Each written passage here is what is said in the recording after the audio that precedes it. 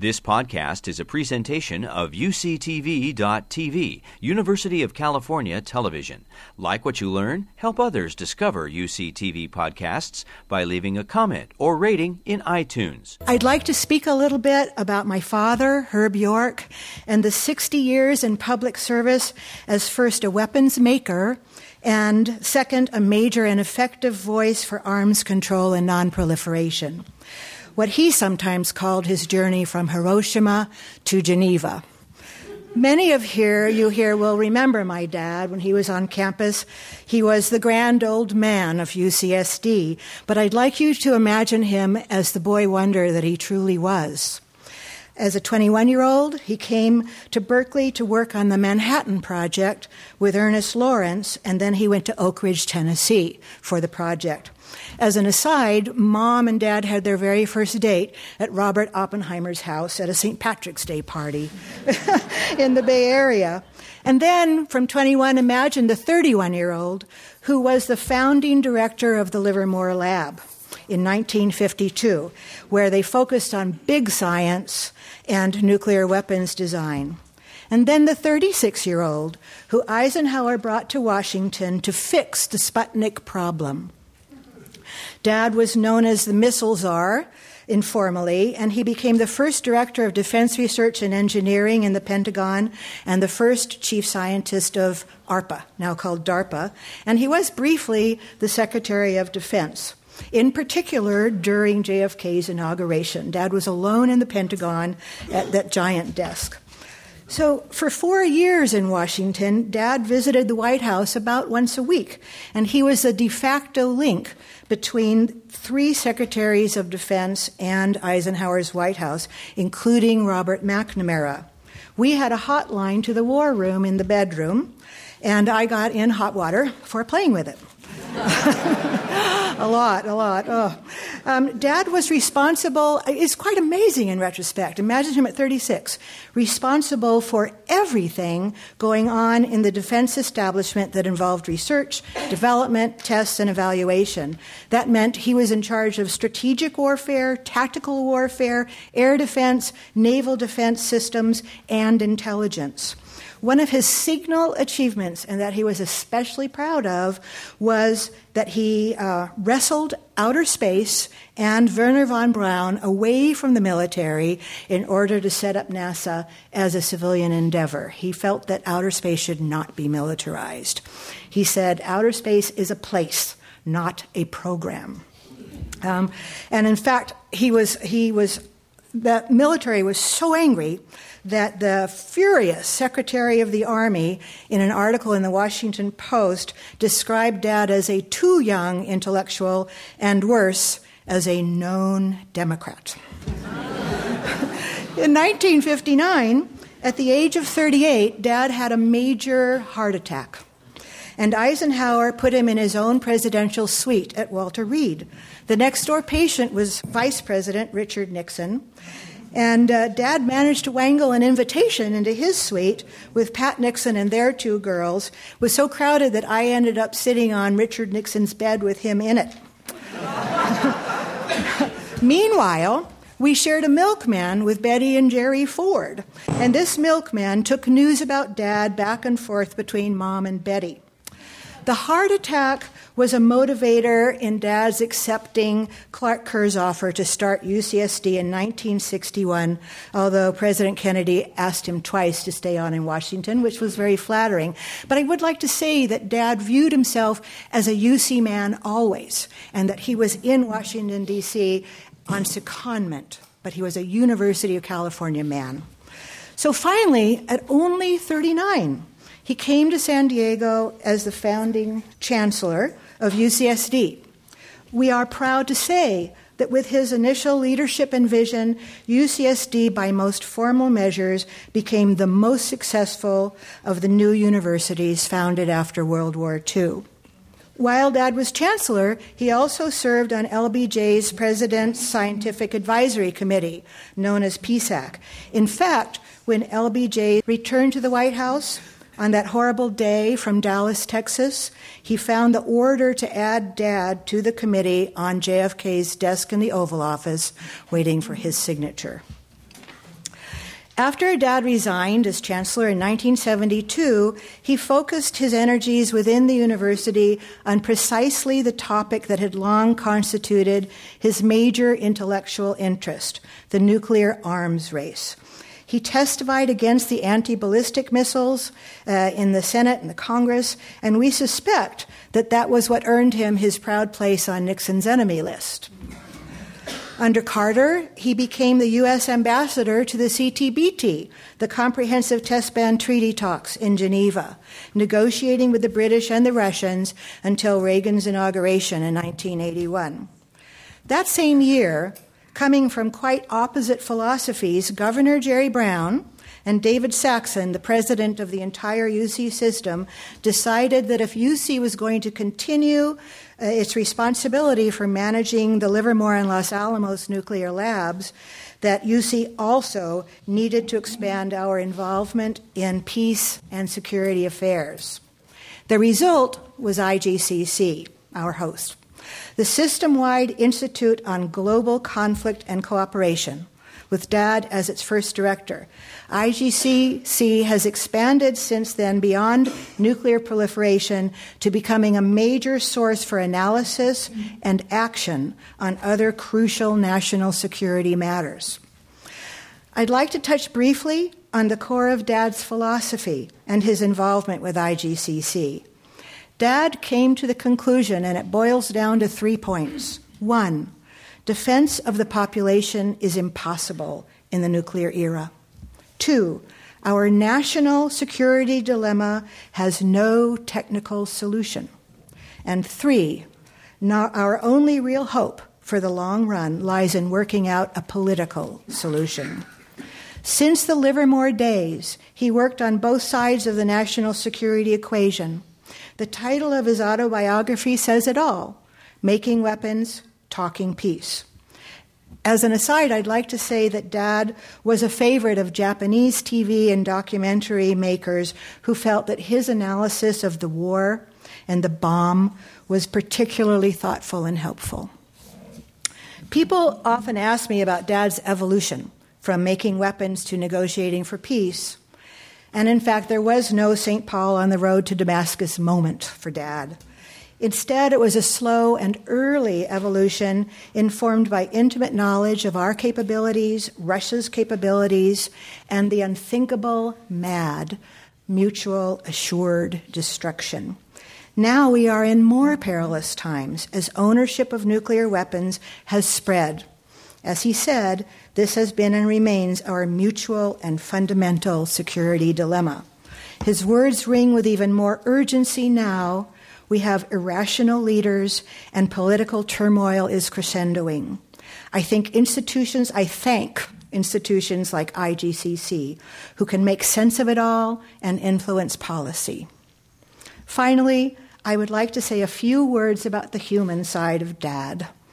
He came from a very poor family in Rochester, New York. My grandfather and great-grandfather were both train guards on the Buffalo, New York line. No one in his family had graduated from high school, and they were so poor that they paid the doctor's bill by sending Dad with a nickel every week down to the doctor's office. His interest in science was piqued when an eccentric uncle gave him a library book called Astronomie pour les dames. One wonders. He memorized all the huge numbers about outer space and dreamed of going there someday. He was threatened with expulsion from high school. He was a bit of a juvenile delinquent, had mostly C, Ds, and Fs, until he, with the rest of his class, took the 1930s version of the SAT. The rest was history. University of Rochester to major in physics, then Lawrence and Oppenheimer, Fermi and Segre at Berkeley at age 21. He was keenly interested in everything. He loved nature. He loved Yosemite, even though he was profoundly colorblind. In fact, the only two colors he could see were the university colors, blue and yellow. He also taught himself Greek, Latin, Russian, French, and Chinese, just for fun, and he could write intercontinental ballistic missile in Chinese in a trice. He was very proud of that. His concerns included non-scientific affairs. When we came to La Jolla in 1961, for example, he decided that he should work on creating a better relation between San Diego and Tijuana. All four of us learned Spanish by watching Mexican soap operas every evening, yelling at the TV as the suspense mounted. Mom became a member of a women's social club in Tijuana, and I was inevitably a princesa in all of the club's fashion shows and the Tijuana Debutante Ball. I think my date might actually be here. Dad also worked on establishing relations with universities in Mexico and South America, where his biggest adventure was having dinner with the chancellor of the University of Peru and a man he described when he came home as the angriest man I ever met. That professor turned out to be Abimael Guzman, who then founded the Shining Path. Dad would be so pleased to be remembered through this lecture series and would have been so delighted to have Tzipi Livni here as our guest speaker at the Herb York Memorial Lecture. So thank you very much for coming. Thank you, Minister Livni. And with that, I'd like to hand the mic back to Ellie. A fitting guest for the York Lecture today is Minister Tzipi Livni, another thoughtful and experienced commentator on policy, given her career in the Israeli government. Also fitting that she's a veteran, today on Veterans Day. She outranks me. She's an officer. A lawyer by training, Tzipi Livni is the former Vice Prime Minister of Israel, a former Minister of Foreign Affairs, and has held a number of other ministries, including the Ministry of Justice, and was Israel's chief negotiator for peace between Israel and the Palestinians during the last two rounds in 2008 and 2013 of negotiations. She's held other ministerial positions, including the Minister of Regional Cooperation, the Minister of Immigrant Absorption, the Minister of Housing and Construction, and the Minister of Agriculture. Until January, Minister Livni was the leader of the centrist parties, including the largest party in Israel, and the leader of the opposition as such. She's fought for the values of the State of Israel as a Jewish democratic state and staunchly defended its democratic nature. She's a leading supporter of peace between Israel and the Palestinians based on the principle of two states for two people. Minister Livni today will address us today on security for Israel and her neighbors, challenges and opportunities. Please join me in welcoming Minister Livni.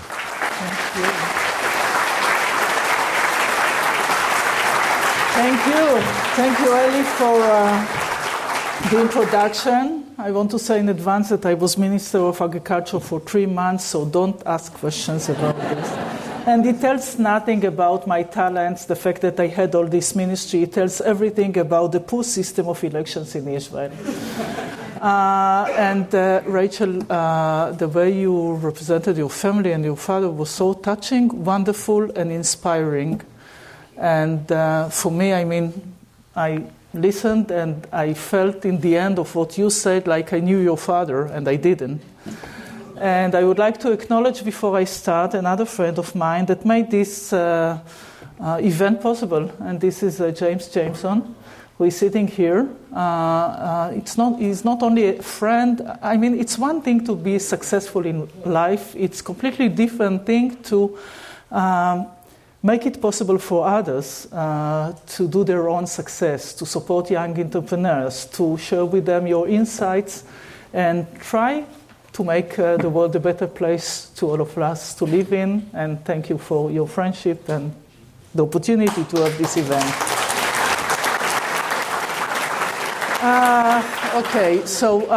This is our troubled region. Yes. So anyway, since we are, this is the Veteran Day. Veteran Day basically represent, or the day is the day in which the First World War finished. And I would like to jump for a moment to the day in which the Second World War finished. And basically the whole idea was to have, after all the horrific things that happened to the Jewish people, to the entire world during the Second World War, to create a better world. And we faced an understanding by the US and Europe that we need to work together to create a better world. The Atlantic Charter was signed, and the NATO was established, the United Nations was established under the idea of never again. And 55 years, more or less, passed, and what's happening now? And everything now is changing. And frankly, I feel as a citizen of the world that it's like walking on unsolid earth because everything is changing. And having this understanding about the global situation, let's speak a bit about our troubled region, which is a tough neighborhood. And basically, after the Second World War, all the colonialist states decided to divide the region according to their own decision to different states. To some, they gave some presents, a state. To others, they created a state that was not basically related. Well, they made the decisions that they thought they are the right decisions, but basically we are still suffering from what was done by the colonialist states in the past. You know, I once met Tony Blair, and I told him that he's to blame about the situation between Israel and the Palestinians, as well as the situation in India and Pakistan and Kashmir. But now we are dealing with a completely different situation. And what's happening now in the region is that we have a religious war. And the religious war is between Islamist groups that are fighting it's not the Islam against the other, it's this extreme Islamist group that would not accept what we represent. And when I say we, the meaning is the values of the free world. The meaning is also other Muslims that are expressing their own religion in a more moderate manner. And therefore, what we see in the region is that basically the Middle East produce and export terror internationally. Iran, as a rogue state, basically sponsors its proxies in Lebanon, in Gaza Strip, involved in the situation in Yemen. And this is part of a religious ideology and an idea that one day they will create a religious caliphate in the region.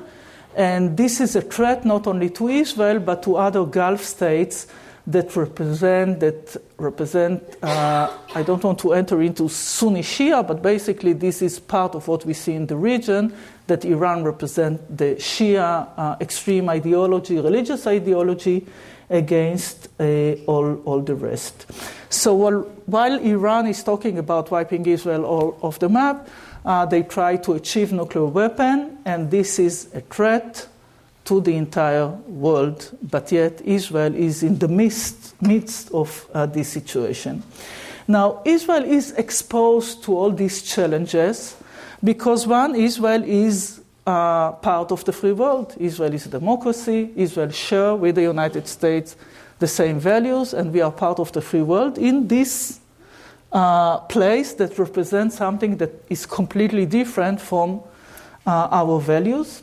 And more than that, Israel is a Jewish state, is the nation state of the Jewish people, in this surrounded by Muslim states, with an ongoing conflict between us and the Palestinians. Now, I would like to say more than a few words about this conflict, because this is the reason for me to be in politics, basically. And, talking about, you spoke about your father, I thought about my parents, and I think that instead of just giving speeches, I will share with you some of my family stories in my family. So my parents came to Israel long before the State of Israel was established. They came to Israel in 1925, like young children. Both of them decided to join the Irgun, the Etzel. It was a group of freedom fighters that fought for the establishment of the State of Israel against the British Army, the British Mandate, that was in this tiny place between Jordan River and Mediterranean Sea. Both of them met while robbing a British money train at night.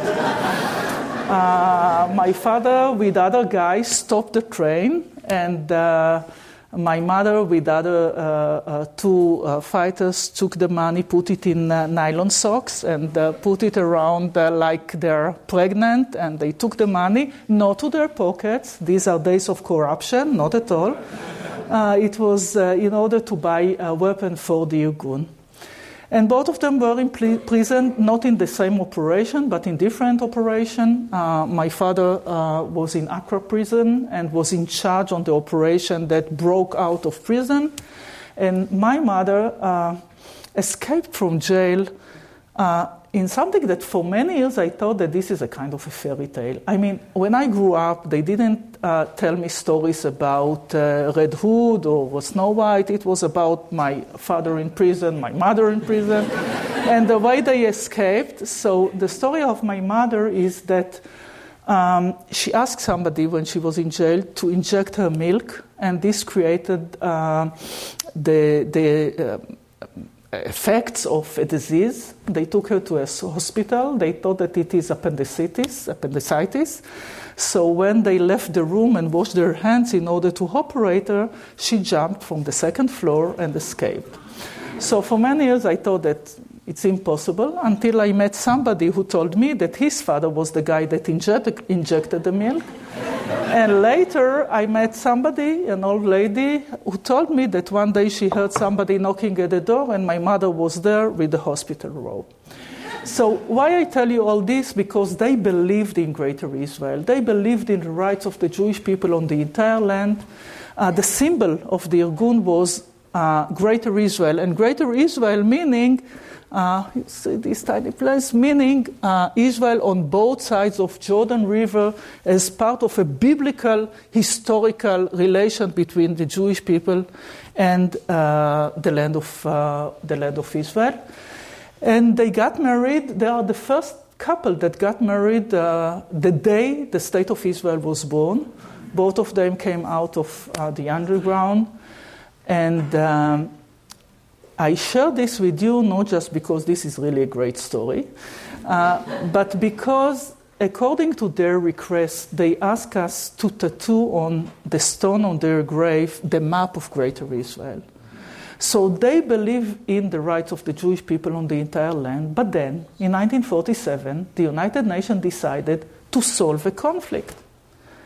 And the conflict was between those Jews living in this tiny place between Jordan River and Mediterranean Sea, and Muslims, Arabs living there as well. And the decision was to create two states. One a Jewish state, the State of Israel, and the other was an Arab state. And for my parents, on one hand, it was a great idea to have the recognition of the international community on the establishment of a Jewish state. But on the other hand, the idea was it was a partition plan to divide the land into two different states. So with mixed feelings, the Jewish organizations, which was basically the future government of the State of Israel, decided to agree and to embrace the United Nations resolution, while the Arabs decided not to do so and attacked, and this was the first war, what we call the Independence War of the State of Israel. And I'm telling you this because the debate, which we have also now in Israel, it's basically the same. Whether we would hold the entire land or accept the idea of two states for two peoples. Now, I support the idea of two states for two peoples. And you were talking about your father, whether it was a change of mind or having more and more understanding what needs to be done. So I believe in the rights of the Jewish people on the entire land, but I do believe that the only way to keep the values of Israel as a Jewish democratic state and to have a Jewish majority within this tiny place and to live in peace with our neighbors is by trying, anyway, to achieve peace with the Palestinians based on the idea of two states for two peoples, that each state gives an answer to national aspiration of different peoples. And when I'm being asked, not to say sometimes being under attack, how can what your parents would think about you speaking about dividing the land, I share this story. When I decided to join politics, my father was not alive, but my mother was, and she was really a great warrior. And when I start in politics talking about the idea of two states, creating a Palestinian state, I hope that she doesn't listen to the radio. She's doing something else. And then after one of the interviews, I got a phone call. I do remember this phone call until now. And she said, listen, I just saw you on television talking about a Palestinian state. I want to know that this hurts me a lot. But we fought for the establishment of the state. And I see young people living for America, leaving our state. So we didn't fight to create a state just for us, the old guys. So make your own decision for the future of my grandsons, basically your children. So altogether, this was the reason for me to join politics. It was 1995, few weeks before Prime Minister Rabin was assassinated because of the peace treaty that he signed with the Palestinians. And I felt that my voice was not being heard. Because on one hand, you had this group that I grew up among them, speaking about the rights of the Jewish people on the entire land. How can Rabin sign a peace treaty with the Palestinians, giving this land to them? And on the other hand, my friends, well, I live in Tel Aviv. Most of my friends supported the idea of or the Oslo Agreement. But yet they waited for the new Middle East to fall on our shoulders. And I said, come on. It's not going to happen that way. Because it's a tough neighborhood and because the Oslo Agreement didn't give an answer to all the core issues, basically postponed most of the issues. And I was a lawyer. I practiced law. I'm a better lawyer than politician, I think. And I said, okay, what is this agreement postponing all the issues to the end? If I wouldn't give a client of mine the possibility to sell his second-hand apartment and give the keys of the apartment without getting the full consideration, the full amount of money. And this is more important than just selling a second-hand apartment, and I decided to join politics. It was one Yom Kippur, one day. Before that, I never dreamt of joining politics, but I decided to do so because I thought that I want to leave something for my children that is better than just a bank account as a lawyer, but hopefully a state that is living in peace.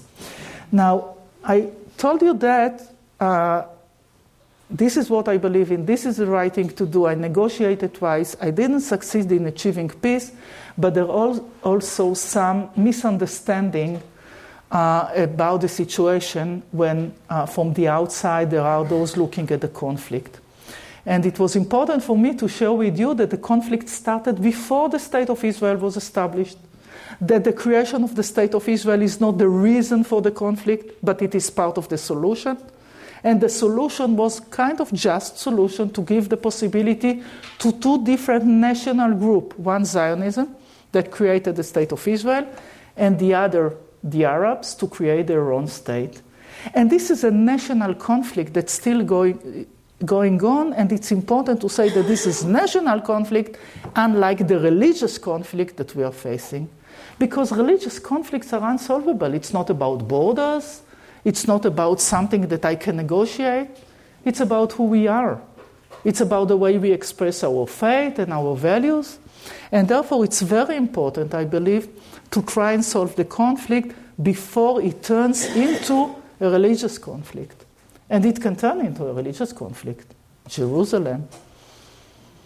It's the most sensitive, emotional issue ever. And therefore, I believe the time works against those believing in the idea of two states for two peoples. I believe that this is something that reflects an Israeli interest.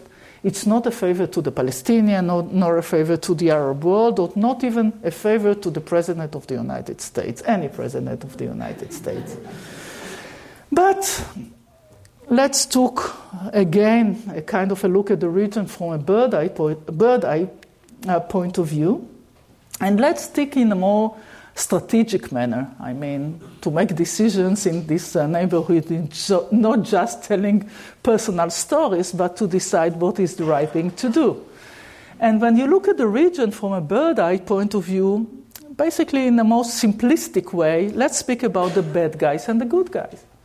The bad guys are those representing this religious war, not accepting the right of Israel to exist or the right of other Gulf states and others to exist in this region. And you can have them being represented as states, Iran, as terrorist organizations that are basically the proxies of Iran in the region, Hezbollah in Lebanon, Hamas on the Palestinian Authority. And when you look at this, on one hand you have the bad guys, on the other the more pragmatic states and leaders. You would say, okay, let's work together, the good guys against the bad guys. And this is the new allies and alliances that we need to have in the region. But it's not that simple. Because sometimes it's not just a state, but sometimes these are organizations that are using the soil of another state. And I would share with you my experience from the first day of the second war in Lebanon. Israel was attacked from Lebanese soil by Hezbollah, which is a terrorist organization and the proxy of Iran. And I was Minister of Foreign Affairs, quite new in the job. All of us were new. It was a new government in Israel. And we met July 12th, and we needed to decide what to do. Now, this is a complicated situation because on one hand, you have in Lebanon, it changed, a legitimate government that is being embraced by the international community.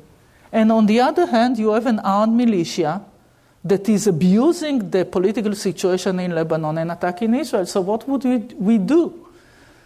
Should we attack Lebanon as a state? This is the easiest thing to do. But now we are facing what we call an asymmetrical war between states and terrorist organizations. And I got a phone call that night from Condi Rice saying, beware, you don't want to topple this fragile Lebanese government. If you want to act against Hezbollah, that's fine. Rightly so. And this decision made this war more complicated. Because now we should look and find where these terrorists are and try to avoid civil casualties. And this happens all the time. In any military operation, you have civil casualties, especially when Hezbollah hide his own missile in apartments. So this is what we faced when we need to make decisions. It's not that easy, the good guys, the bad guys, so let's fight them. And more than that, and this is also connected to what you say, this was the moment in which I understood that just military operation cannot work. I know that there are those saying, also in Israel, let's unleash the army. They will kill everybody and we can live happily ever after. It's more complicated than this. And during the war, the first question that I asked when we started this war, I asked the generals, what's the definition of victory when we act against terrorist organization? What is the moment in which we know that we succeed? We all remember in Israel 6-day war, what a victory. But this is not the same thing anymore. And the problem is that when a state is fighting terrorist organization, we want a victory. What they want is just to survive. And the moment in which we stop, somebody would come out of his shelter, say, I won. I'm talking about Nasrallah or another terrorist. This is a moment you feel, okay, so what we've done. And therefore, since the second day of the war in Lebanon, I start working with the American administration, with the international community, to find the way to change the situation in Lebanon according to a United Nations Security Council resolution with international forces that would come and change the situation. But the other problem that I discovered was that the situation of terrorist organizations that are participating in election, come on. Few months before that, we had elections on the Palestinian Authority, and Hamas, which is also a designated terrorist organization, wanted to participate in election. I was Minister of Justice those days. And I looked at all the constitutions of the world to see whether it's possible for somebody who supports terror to participate in elections. I mean, elections or democracy is more than just elections. And the first rule of democracy is that the monopoly of the use of force is by governments, not by armed militia. So I had this conversation with the United States and said we shouldn't let them participate in election. They need to choose bullet or ballot. And the answer was, they're not going to win. So they won. And until now, we are facing in Lebanon and in Gaza Strip the same situation. In Lebanon, we have a designated terrorist organization that with another arm is part of the government. And I don't understand it. How can you legitimize an arm of a terrorist organization? Like I'll kill somebody and I would say, no, it's not me, it's my arm. And I tried to convince also those days that we would have a global understanding, a universal set of decisions that those who want to participate in democratic process need to accept in advance certain parameters. One, that the monopoly of the use of force is by the government and not by armed militia, to renounce violence and terrorism, and to accept rule of law. It didn't happen, unfortunately. Trust me, I tried to convince administration after administration, and in the day in which they discover some of Hillary's email, one of them was mine, trying to explain and to say that this is time to accept and to adopt a universal code and that the United States should lead it. So, as I told you, the good news is that all the other Gulf states, during all these wars and operations, whether against Hezbollah or Hamas, they are on our side. They don't want these proxies of Iran and those that represent this religious ideology to win. But they have a glass ceiling in their relations with the State of Israel. And the glass ceiling is the Israeli-Palestinian conflict. They cannot make peace with Israel and normalize their relations with Israel as long as we have this conflict between Israel and the Palestinians. This is another reason, not the major reason, not the only reason, to try and find a solution between us and the Palestinians. Because in 2002, the Arab world put on the table an offer to Israel saying, if you would make peace with the Palestinians, we would normalize our relations with you. So this is another opportunity. If we make peace with the Palestinians, the same day, this is a huge change in the situation of Israel in the region, strategic situation of Israel in the region. The moment is not just peace between Israel and the Palestinians, but the entire world is changing. But unfortunately, looking now, let's have another zoom into the situation on the Palestinian side. I was talking about the good guys, the bad guys, the terrorists, religious, national. We have both on the Palestinian side. On the Palestinian side, we have Hamas, terrorist organization, represent religious war, would not accept the right of Israel to exist, is not willing to renounce violence and terrorism, is not even willing to accept Oslo Agreement, the peace treaties between Israel and the Palestinians. And on the other side, in the West Bank, we have a legitimate Palestinian government I negotiated with, but they are too weak. They cannot even visit Gaza Strip where Hamas is. So what are we doing? Should we wait until we would find a partner on the other side? So the idea is, well, some of you are businessmen here, I think. As a lawyer, as I said, I was thinking about the situation like I have somebody who has a signature rights on a bank account which is empty. This is Abu Mazen, Mahmoud Abbas. He's the head of the PLO, he's the president of the PA, and he has the permission from the entire Palestinian people to sign peace treaty with Israel. Now the bank account is empty. He cannot deliver, frankly, not in Gaza. But since I believe the time works against us, I thought that the best thing to do is to negotiate with him and to find a way to reach understanding on all the core issues, and then the implementation can be in stages. And why is that? Because like in real life, now you have somebody, the next day you don't know what's coming next, who's coming next.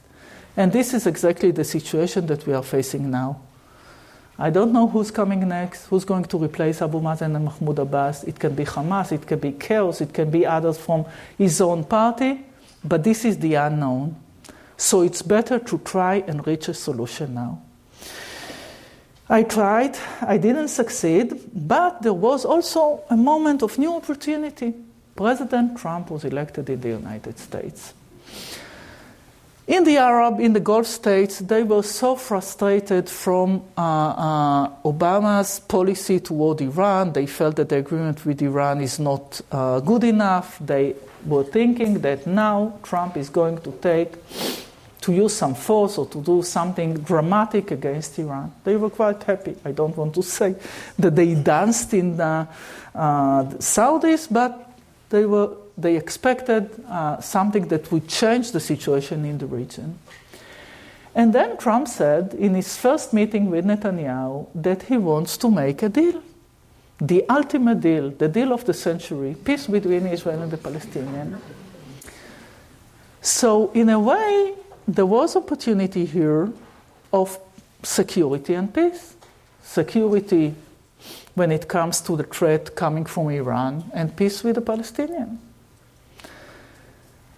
But then, I was thinking about President Trump on one hand, one day saying, "Make America great again." When he said it, I thought, okay, that's fine, because Make America Great Again is make America the leader of the free world. Yes, the policeman of the region, because sometimes we need also policemen. This is the situation. But then, when it changed into America first, the meaning is that the United States doesn't want to be involved. And we need leaders. I'm talking about in terms of states. I'm not talking about personals. And the United States for Israel is the leader of the free world. Few words about the relations between Israel and the US. This is a major part of Israel's security, not just because of money or weapon, because when our enemies are looking at Israel, they don't see just this tiny place. They see the United States of America. And they know that if something happened to us, so the United States of America will be there. And this is also something that is very important for Israelis. And why I said that there is an opportunity? Because every peace treaty is based on compromises. Compromises by the Palestinians, compromises by Israel. There is no Palestinian leader who can make an agreement, this kind of compromises, without the support of the Arab world. And now the Arab world, they want Trump to act against Iran. So this is a leverage. He can convince them to help the Palestinians make the right decisions toward peace. And these states really want to make peace with Israel because they understand that Israel is not the enemy anymore.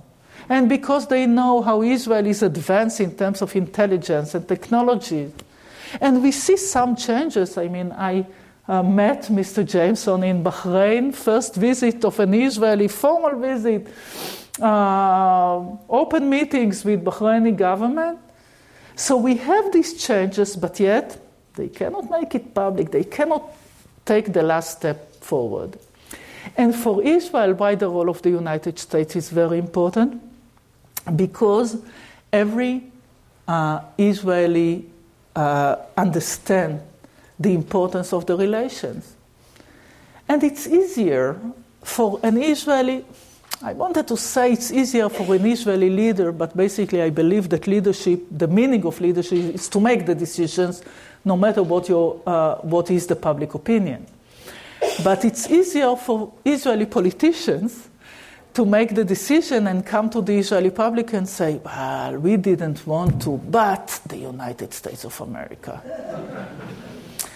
So this was the moment of opportunity. And when Trump said, yes, I want to make the deal, I'm not sure that you remember, but as Israeli, I remember his press conference with Netanyahu and say, 1 state, 2 states, I don't care. And everybody laughed. I mean, who cares? And I said, no, that's fine. Because he says, I want a deal. And the deal is not between him and Netanyahu, and not between Netanyahu and his far-right government. It's between Israel and the Palestinians. And in order to have a deal, so the meaning is a consent between those two sides. So if he wants to think outside of the box, that's fine by me, as long as we end the conflict. Because the goal is to end the conflict, not just to create a state of that. But then the situation that we are facing now is that, in a way, we miss this opportunity. I don't see a deal that would end the conflict coming for the United States in the near future. I mean, there are papers, there is a plan, but the Palestinians are not willing even to have discussions with the United States of America about the nature and the substance of the plan. In Israel, we faced the election, and please don't ask me what's going to be the nature of the next government in Israel, because I don't know. Nobody knows. And anyway, it would be a government that it would be also difficult to make the huge decisions that are needed. And with Iran, at first, Trump decided to pull the U.S. to pull out from the deal. And no matter what you think about the deal, pulling out is one thing, but it should be replaced with a strategy, with a policy. And nobody knows what is the strategy now. And Iran is getting stronger. And when the United States is pulling out from the region, and the President of the United States is saying, I don't want to be the policeman of the world, there is no vacuum. So either somebody else will take the lead. Putin is there, but Russia is not strong enough to replace the United States of America in the region. We can face chaos, or other elements who try and take better positions. And what we see now, at the beginning, we see Iran and we see also Turkey. And Turkey is a strange thing because Turkey is a member of NATO. And now Erdogan just a few weeks said that he wants to have a nuclear weapon, when as a member of NATO you have a nuclear umbrella. And I don't even speak about the way he acted against the Kurds. And this is part of an ideology as well that wants to replace or to go back to the days of the Turkish as leaders and superpower in the region on one hand. On the other, Iran. And what worries us when it comes to Iran is that we would have, you see, Tehran is here. We have Iraq on their way, and in Iraq you have Shia that are working, that Iran controls. I must say now that we have some demonstrations in Iraq these days that are not accepting the Iranian involvement in Iraq, but yet this is what they are doing. That let's continue to Syria. And in Syria, Iran was involved in the civil war there, very close relations with Assad, and continue to Lebanon, in which they have Hezbollah as their own proxy. And this is really something that creates a threat not only to Israel, but to the entire region. This is something that we cannot afford. And therefore the real question, what's coming next? Since I believe not just speaking about threats, but also to see what are the opportunities, I would suggest, if I'd been now in decision-making in Israel, not to give up the attempts to try and re-energize the negotiations with the Palestinians, with or without the United States. To work and try to convince Gulf states that we should work together in an understanding that we cannot afford stronger Iran, and that Israel is sincere in our attempt to achieve peace with the Palestinians. To call again and to have an intimate discussion with the United States in an understanding that their involvement is crucial, because otherwise each state, each leader, each organization would decide what is or its best interest, and it doesn't mean that it works with the interest of the other states in the region. And therefore, the Middle East now is explosive. I believe that we missed an opportunity that we had. I think that the idea of the United States, leaving the region is something that the impact is quite dangerous. There are different possibilities. Either the United States will decide to work together with different states and leaders in the region to decide what is the strategy, and the other is that we will do it as different powers in the region without real involvement of the United States. I want to say something else, very important here to say it in the United States. The relations with the United States was also always about deterrence, about working closely, about no surprises. One would not surprise the other. But it was never, never, never about sending American soldiers to defend Israel. Something which is very important to say.